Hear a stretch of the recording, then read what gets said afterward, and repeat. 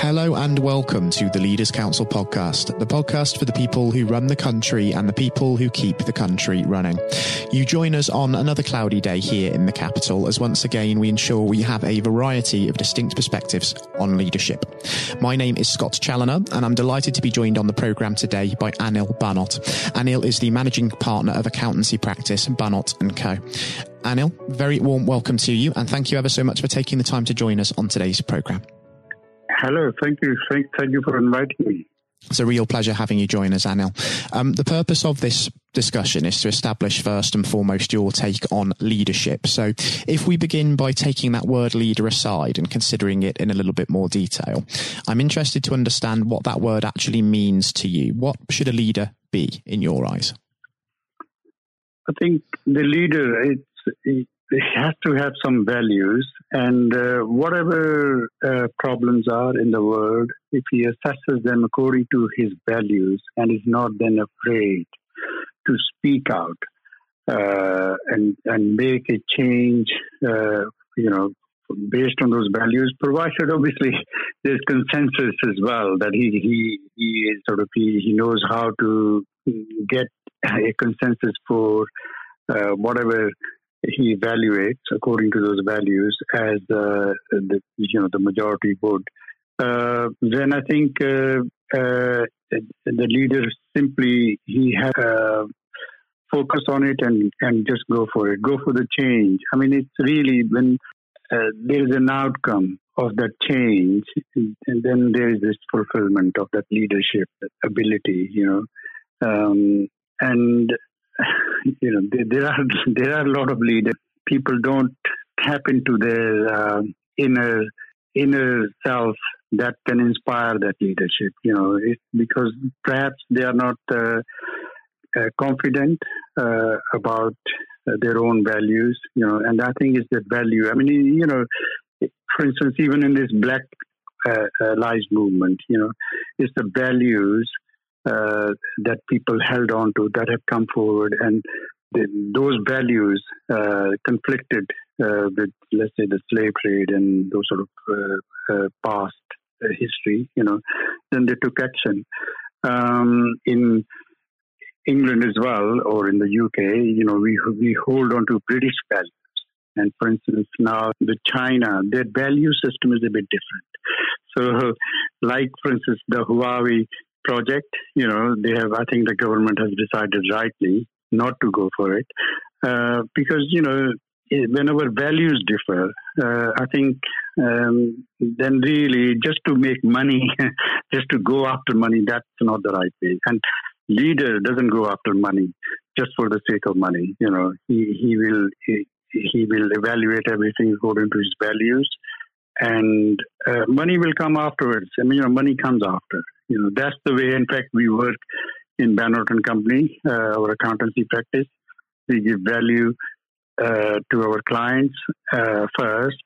And, we've never, even if clients leave after, according to some different circumstance or something, they always sort of come back because we give value. So I think that is important, having your own values and always sticking by them. Values, of course, within leadership are incredibly important. And I think a lot of that is reflected in the culture that certain leaders instill within their businesses as well. We talked about values an awful lot there, Anil, but when it comes to your sort of leadership model, as it were, how would you describe that? Well, my leadership model is, I became the general secretary I'm a founding member of Hindu Council UK as well in 1994. And then I was elected to be the general secretary in the last decade when Tony Blair was in power, all through the decade almost, And at that time, for instance, the Hindu Council UK, it was fractured. We have so many Hindu denominations, Hindu factions, and every temple is really sovereign by its own right, so on. But I had to unite, and people at that time said, it should be very difficult for you to unite the Hindus. But we did, For instance, if one party said, eating fish or chicken or whatever is a sin, let's say Swaminarayan, and the Bengalis, they eat fish as a staple diet, and then sort of, sit them around the table and say, look, this is our focus. Our focus is to make policy for the British Hindus for at government level. And there, those sort of differences, don't really mean much. We need to go beyond those differences, and where we unite are our overall similarities, and then we make policy. So the unity came as a result all through the UK of all the denominations. And so the Hindu Council UK, that's sort of the leadership in that sense. People, I didn't sort of, leader doesn't have to then be haughty about it, or, I always acted as a coordinator. You have to remain humble and get consensus from everyone.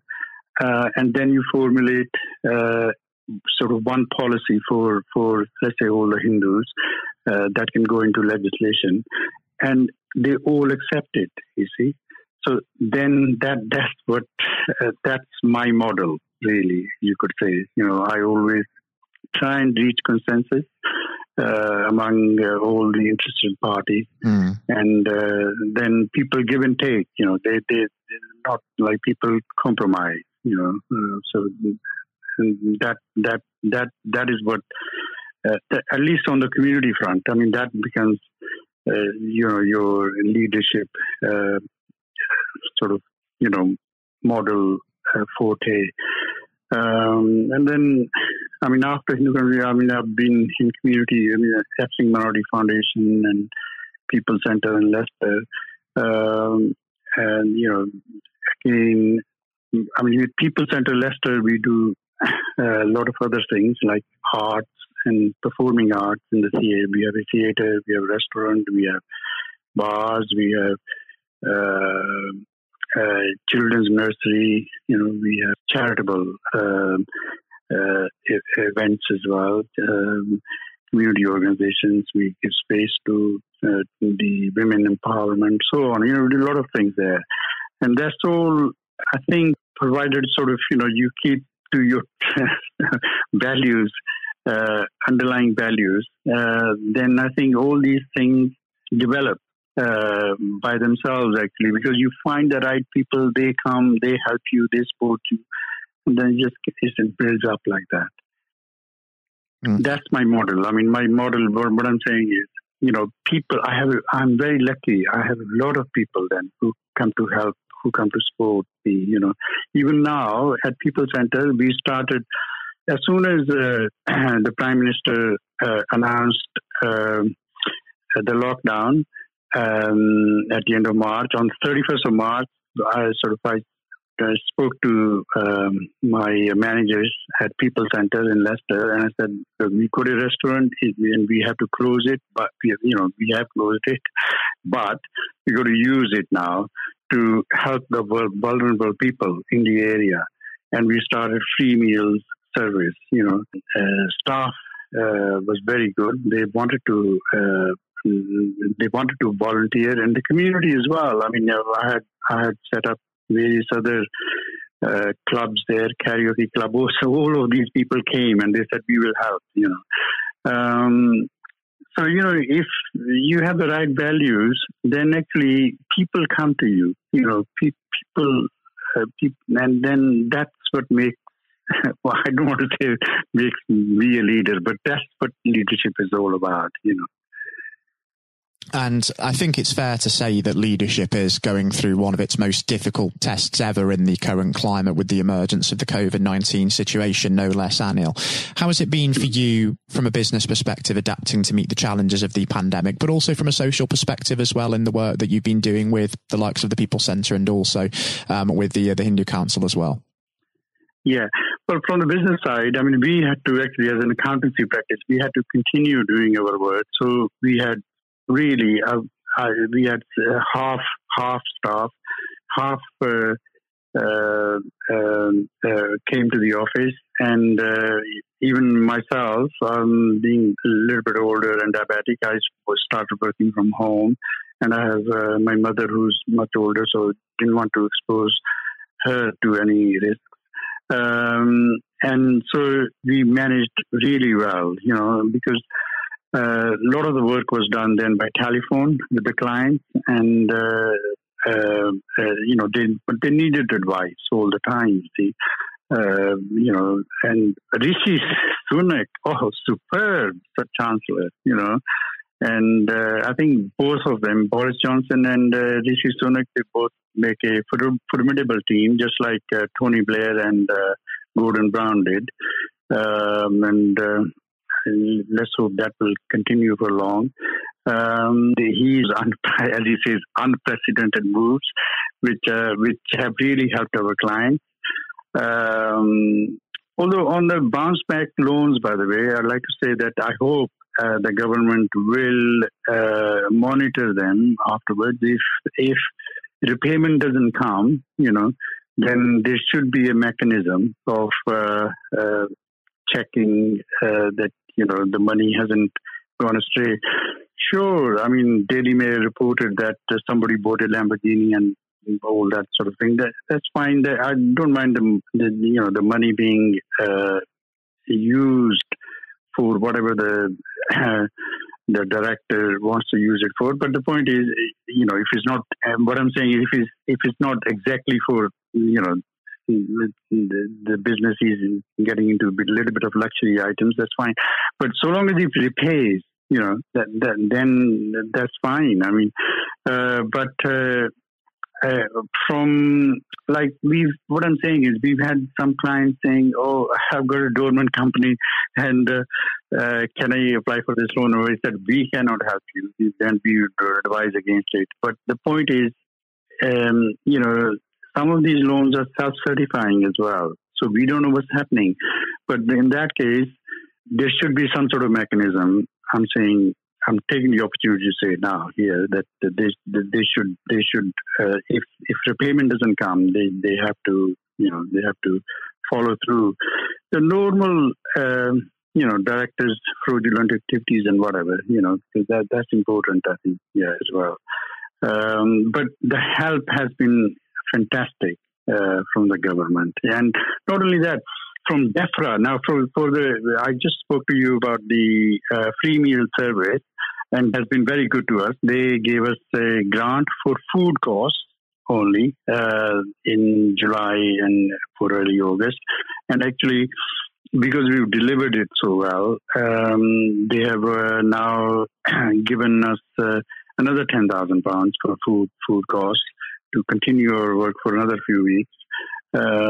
So, the government has been really superb, in helping to cope with this pandemic.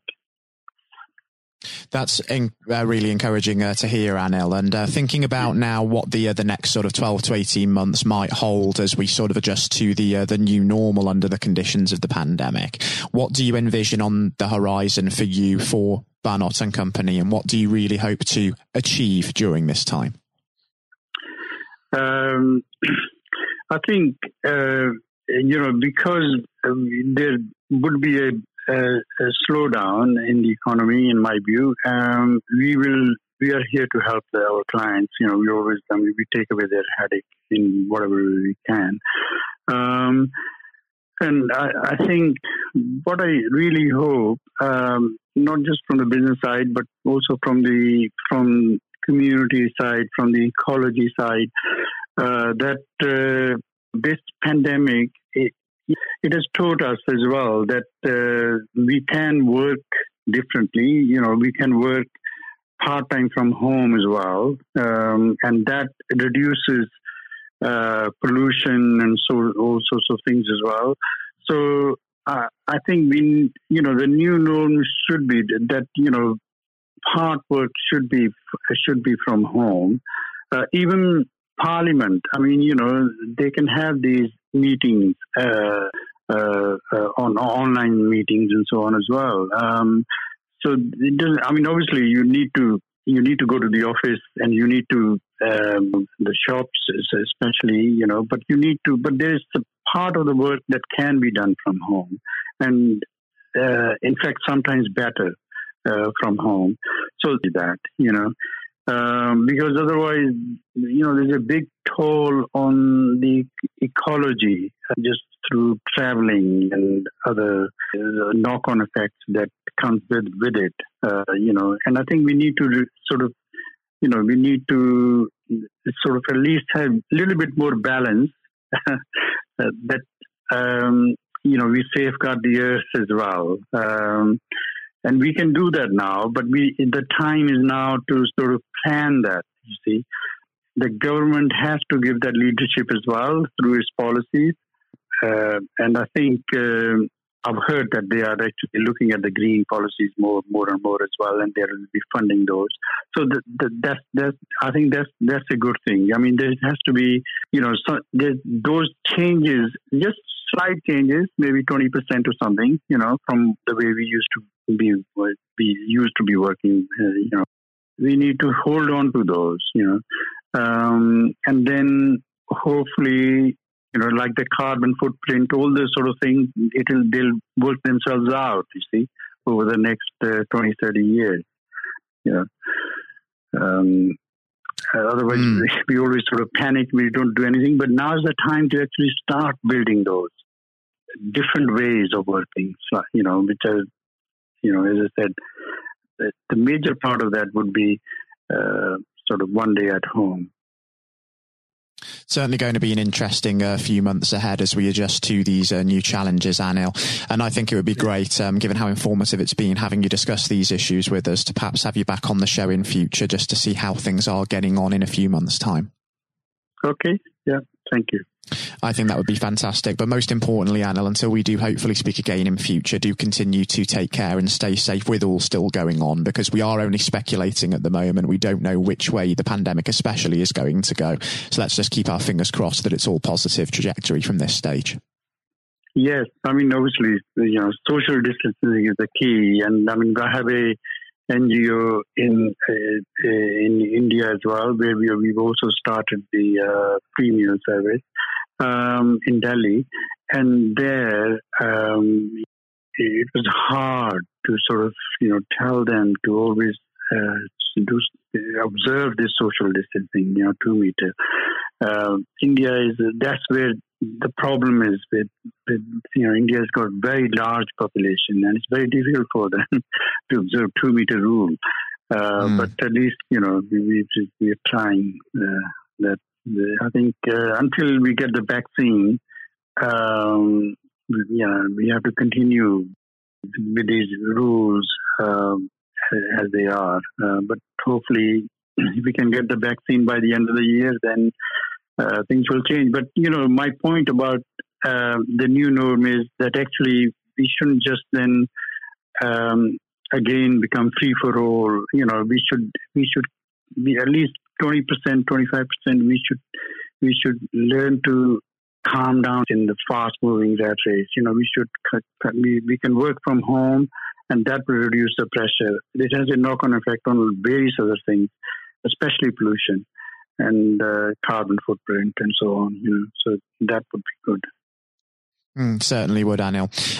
I really hope that we can speak again in future. And as I say, do take care and do stay safe with all still going on. Yeah, thank you. That was Anil Bhanot speaking, managing partner at Bhanot Co Chartered Accountancy Practice. And for those tuning in today and listening to this, do continue to be sensible, look after yourselves and look after others, even with lockdown restrictions lifting, because it really does make a real difference in saving lives. Coming up next on today's programme, I'm going to be handing over to Matthew O'Neill for his exclusive interview with the former Education Secretary, Lord Blunkett. Lord Blunkett is today an active member of the House of Lords, chairman of the Leaders' Council of Great Britain and Northern Ireland, and a prominent former Labour MP and Secretary of State. In fact, during his political career, Lord Blunkett became one of the most prominent politicians of his generation, holding various senior positions in the cabinet of then Prime Minister Tony Blair, and serving as the MP for his Sheffield, Brightside and Hillsborough constituency for 28 years, all despite being blind from birth. He was elevated to the House of Lords in August 2015 as Baron Blunkett of Brightside and Hillsborough. And I hope that you enjoyed listening just as much as Matthew relished the opportunity to speak with him. All of that is, of course, coming up next. Lord Blunkett, welcome. Thank you very much. It's very good to be with you. Well, of course, nothing is being said at the moment other than COVID-19, which we must touch on. What would your message be to small businesses who are trying to keep going? Well, I think the last ones standing will be the ones that thrive when we get back to some sort of normality. So it's have confidence and courage. Obviously take advantage as far as you can of the government help. I think that Rishi Sunak, the Chancellor, has gone about as far as you could have expected. In the circumstances. There are obviously small businesses that fall between the cracks. Those who don't have defined premises can't benefit from the business rate waiver, have not really been able to demonstrate that they can adhere to the PAYE for furloughing staff, and of course whether they can receive the grant, 10,000 or 25,000. All of those who can are obviously able at least to benefit from that for the time being and look to the future. But I think the second thing to say, and they don't need me to tell them this as a politician who did once do a business studies qualification, which is that it will be a different world, and being able to think about how that world will look in a year's time and be creative about it and learn from not just what's happening to you at this moment in time, but to others around you and the sector that you're working in, that will be really important. Do you feel that the long-term effects of the COVID-19 outbreak will in some ways be positive for British industry? Well, only in the sense that people are having to be creative, they're having to adjust and innovate. Therefore, they're thinking about more productive, if you like, greater productivity ways of delivering the same service or delivering the same products. And in that sense, I think we'll have temporarily at least very much higher unemployment than we've become used to, but we'll probably have a burst of productivity, which will help with the recovery. Whether it will help with the inequity of the way in which our economy is imbalanced, both between services and productivity and the production of goods and services, I'm not sure. What we will need to try and do is to ensure that the geographic imbalance that exists is, as far as humanly possible, is dealt with by both the entrepreneurship and innovation from the bottom up and targeted government help, which will still be needed. And we are now in the throes of the kind of borrowing that we saw back in 2008 to save the banking and economic system. We're having to do that to save the whole of our productive business and commerce, and I think that will have to be sustained for some time. Do you feel that people will take a second look at global supply chains in the wake of this outbreak? I think there's going to be much more creative ways of using local supply and linking up inside sectors much more effectively. And I hope that the Leaders' Council will be able to play a part in that, in the sense that people who have something in common, a synergy in terms of what they're delivering, whether it's a service or whether it's manufacturing or whatever, will be able to see that there's a good outcome from knowing the sector better, linking with people, not just geographically, locally, but those in this country who may not have been on the radar in terms of what they produced for the supply chain.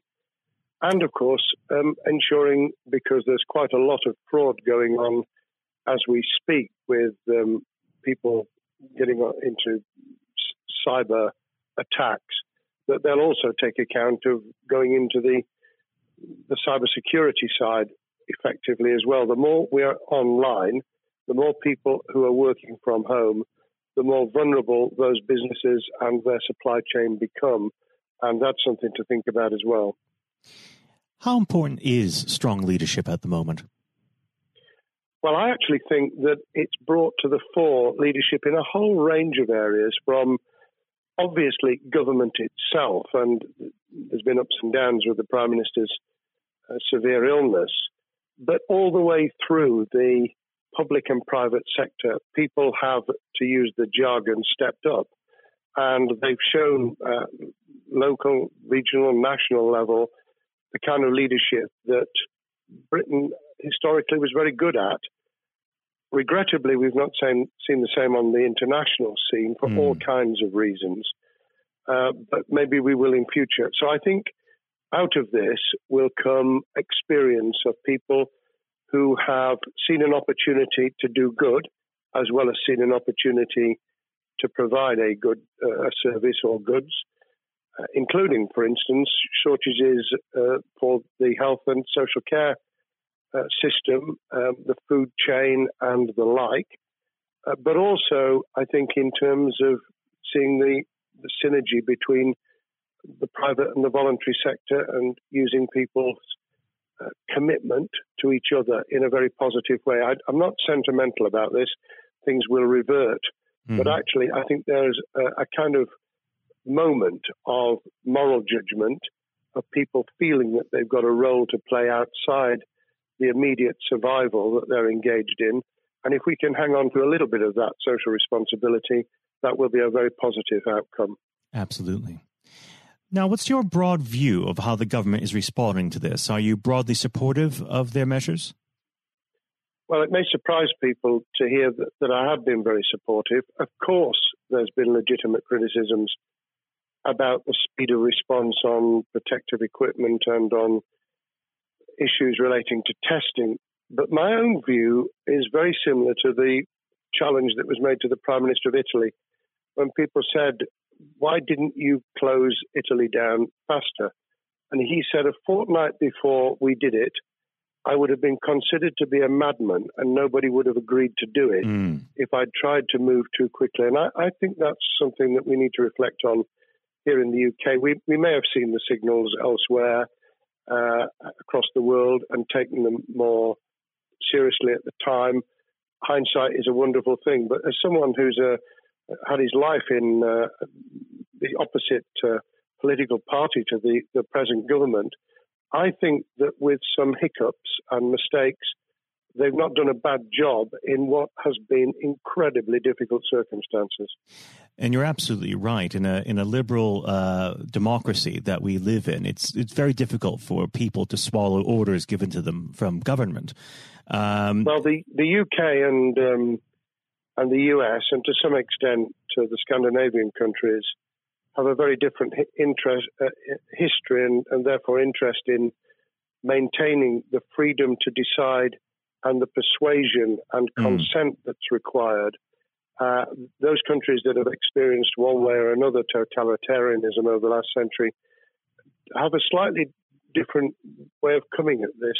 I don't want to exaggerate it, but I think that that's why getting the balance right of getting people to go along with what you want them to do in their interests as well as the nation as a whole is a sensible, proportional balance. And I think we now need to adjust to the coming out of the crisis gradually, readjusting to recovery in the same way. Now, something you've mentioned recently on this balance is the police overreach in the enforcement of the COVID-19 structures that have been put in place. What have they done right, and where have they gone too far? Well, I think that they were interpreting what was not necessarily as clear advice as it might have been for all kinds of reasons, because people were feeling their way. I think what's come out of it has been a demonstration by local police services in some parts of the country that they could get people to do what was needed without the heavy hand of drones overhead or people being told that they shouldn't be walking in the street, because this was all about self-isolation, not incarceration. It was about getting people not to pass the infection on to each other and therefore to provide distance rather than to make our lives a misery. Those police services that adopted that policing by consent and chivying people along did really well. Those who went over the top, I think, soon got a very substantial pushback. And one of the strengths of our democracy is that you could have that debate. People could say, I'm terribly sorry, we think the police force in our area has gone over the top. And that in itself is a constraint and a readjustment. That's another strength of living in a country where you can have opinions and express them without actually being thought to be a fool.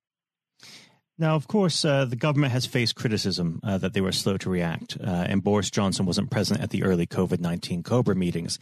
Now, Number 10 has claimed that this is normal practice. The health secretary often chairs COBRA meetings related to health.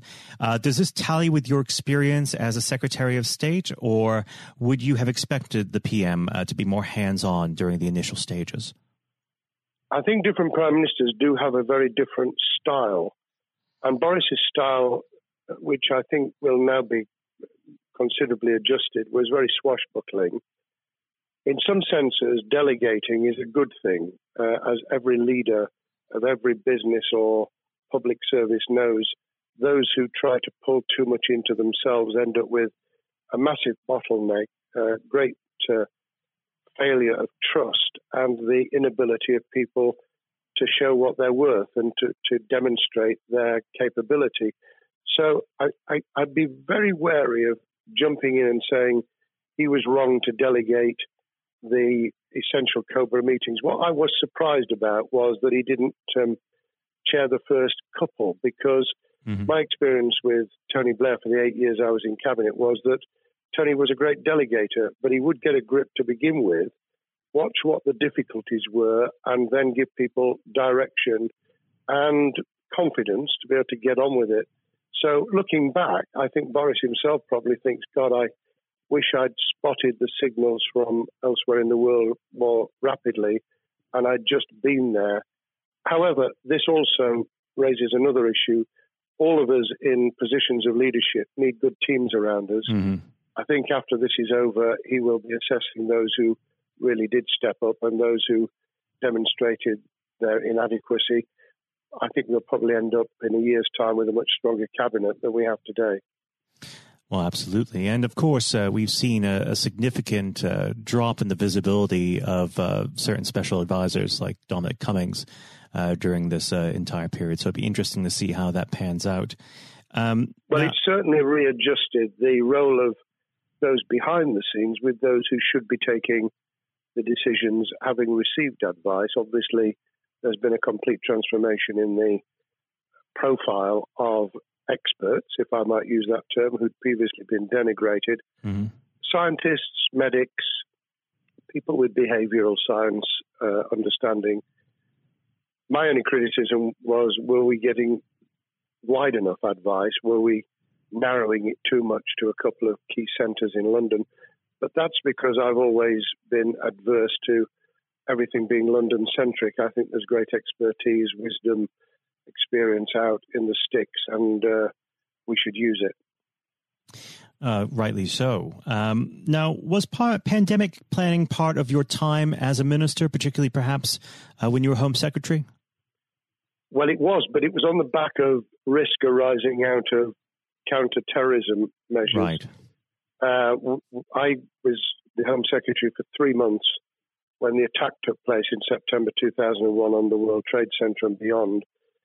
We did an enormous amount of scenario planning, both desktop and real. On the back of that, it was very heavily orientated to future developing terrorism risk. I certainly got involved with talking about pandemics. I remember being at a seminar in Edinburgh where the university there had done a lot of work itself on the issue of pandemics. And of course, we saw SARS and other things emerging. I think people criticized the government for not picking up the report from 2015, 5 years ago. I think that what happens is human nature kicks in. You deal with what you're immediately faced with. You can sponsor reports, and this is true of business planning, of course, as well, and scenario planning for what business continuity will look like, recovery plans for business, what will happen if there's a cyber attack, what happens if there's an energy shutdown. These kind of things you can look at, but you're immediately turning your eyes to what's in front of you. And had we picked up a bit more on the danger from Ebola and SARS and what have you in the past, then we might have said, what if something hits us in the developed nations that we don't have a vaccine for, that we can't immediately whisk up protective materials or equipment, or for that matter, medicines that help with recovery, all of which we now see are a danger. I think this will make an enormous difference to the planning for the years ahead. I hope it will be widened so that we don't just look at what's happened, because very rarely do you see something exactly repeat itself. Some of the circumstances will be, but others won't. So that's why I've put emphasis in what I talk about on looking at the other virus, the cyber attack scenario, which could be just as dangerous in a world of just-in-time provision. One of the miracles of the modern developed world, except for the very poor, has been the distribution of food. A lot of it on computerized, technologically advanced systems. If that were to come down, we'd be in real trouble. So I think we need to think those sort of scenarios as well. So have a full plan across both sectors, biological warfare, pandemics, and cyber warfare. Yes, and to do so on different levels. I think, again, thinking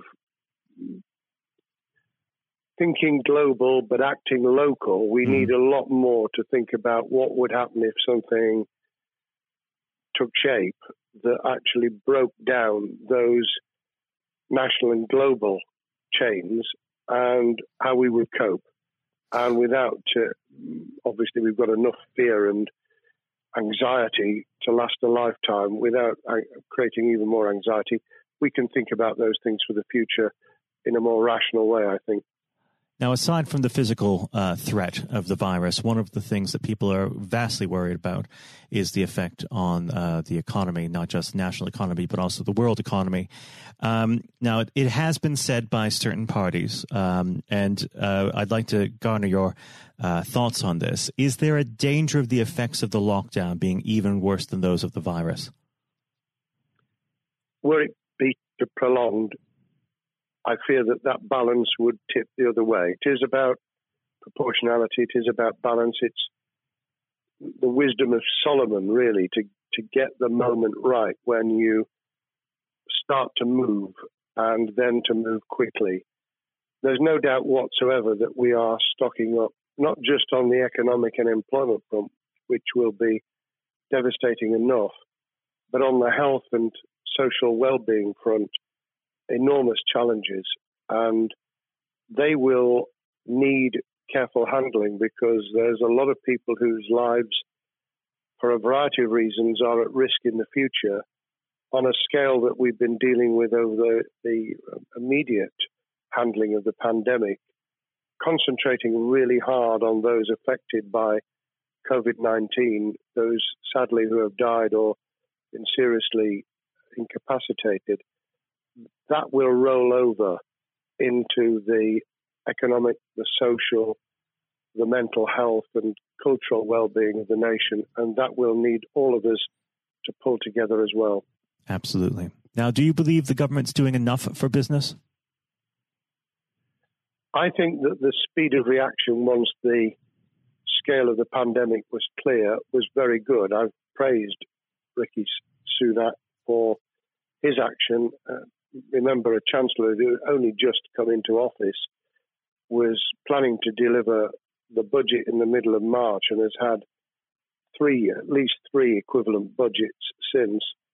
I think he's handled it very well. Understandably worried now about what we're doing to our economy. The level of borrowing is sustainable because of low interest rates, but it reaches a point, of course, where it tips over, so that you can't then do the kind of structural investment requirements that the government were laying out before and in the March budget. And those will have their consequences as well as a planned payback over many years. I think we've learned something over the last few months. We needed to take immediate action. We don't want another round of austerity equivalent from 2010 through to 2019. I don't think the nation, on the back of what's happened and the challenges we have, could take that. And therefore, we need a different plan, economic plan, over a much longer period, just as we did from the Second World War all the way through to 2002, when the final American loans were paid off. Now, of course, one thing that's on everyone's lips, how much longer do you believe that the lockdown can go on for? I believe that we need to be substantially back in action as an economy in June.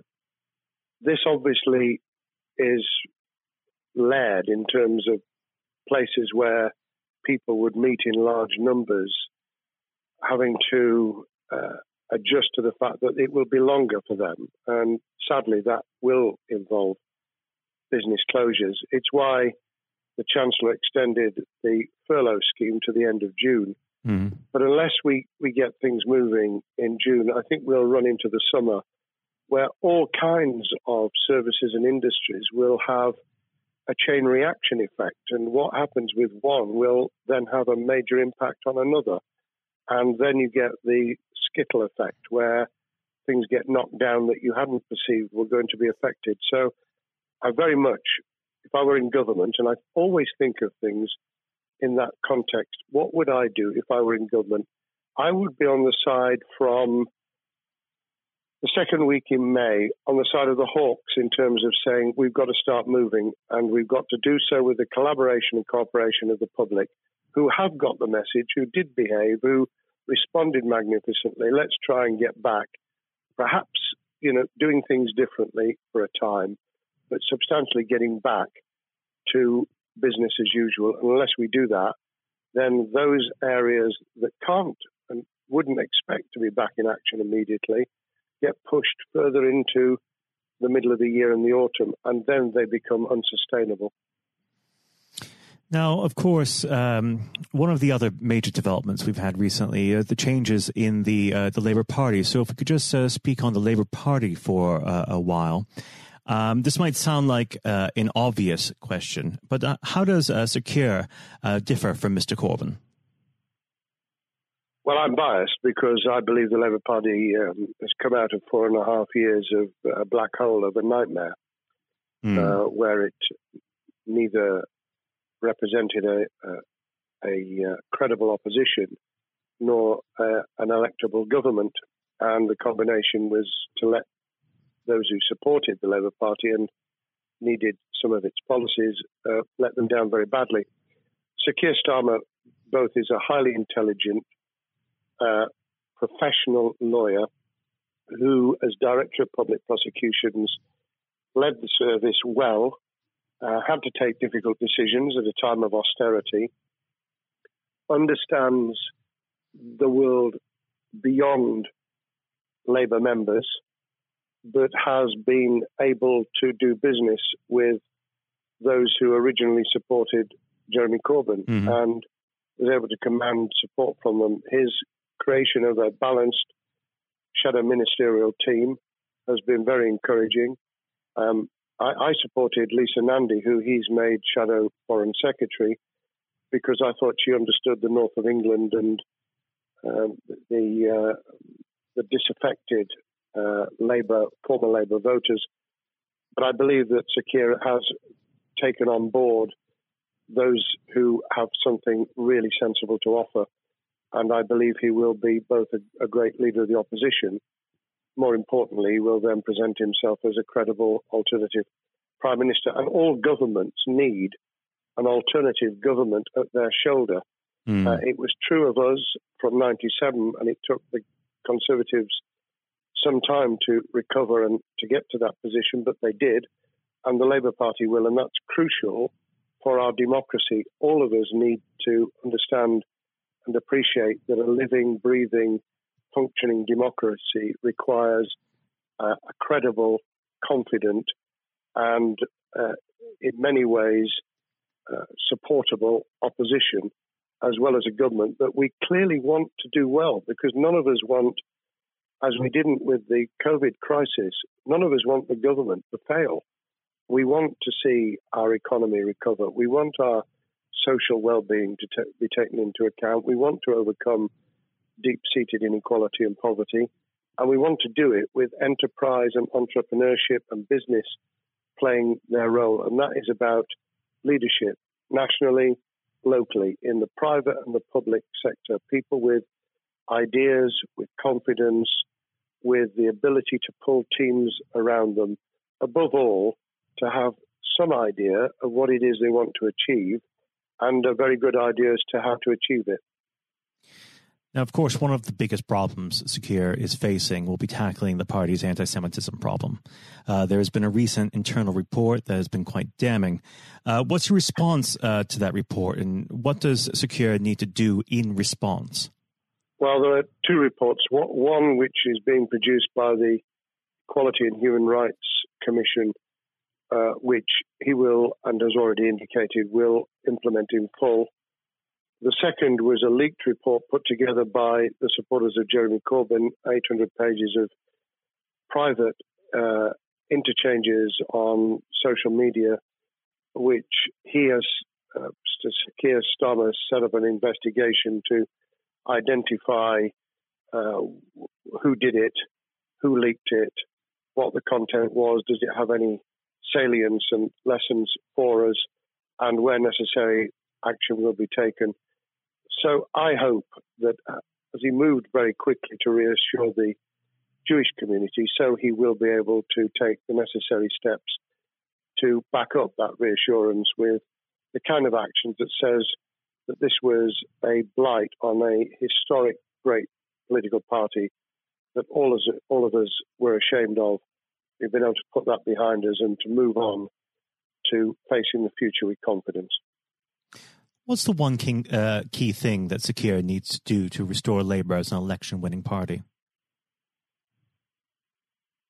I think Sir Keir Starmer's major challenge is to convince sceptical voters that Labour has not only reverted to a party that they can support because they can see it acting, developing, presenting as a credible alternative government, but also that the lessons have been learned from the fiasco from 2015 onwards. In other words, there have to be very clear signals of substantial change, not just the right words, not just reassurance that we're not going back to some of the crazier policies, but actually that we've understood why the electorate rejected those policies so substantially in December 2019. If people get that message, they'll understand that the Labour Party has changed, as it did in the 1980s and early 90s, to become the electable government with the greatest majority and historic majority, even greater than 1945, which I was privileged to be able to take advantage of in 1997 when I joined the cabinet.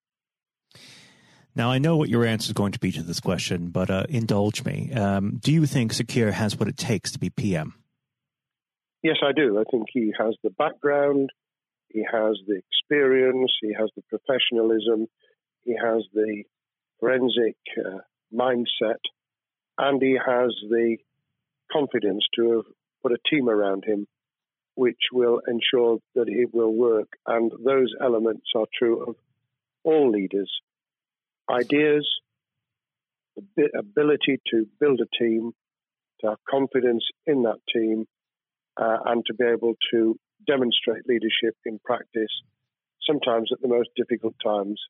And, the Leaders' Council, those sharing their thoughts with the kind of thing that we're doing now with a podcast, but also joining us in linking up in that network of people who can support and help each other and learn from each other. That is what needs to be done in politics as it needs to be done in business.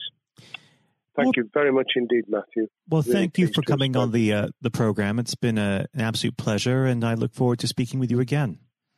Thank you very much, and good luck to all those listening in what has been a nightmare scenario.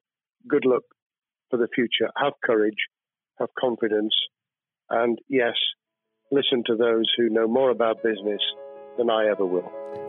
Thank you, Lord Blunkett. Thank you. This has been the Leaders Council podcast. Thank you for celebrating excellence in leadership with us. I've been your host, Scott Challoner. Until next time, goodbye. Thank you for listening to our podcast. The views expressed within the podcast do not reflect the views of the Leaders Council of Great Britain and Northern Ireland, its parent company or subsidiaries, members of staff, or other guests of any other person therein associated.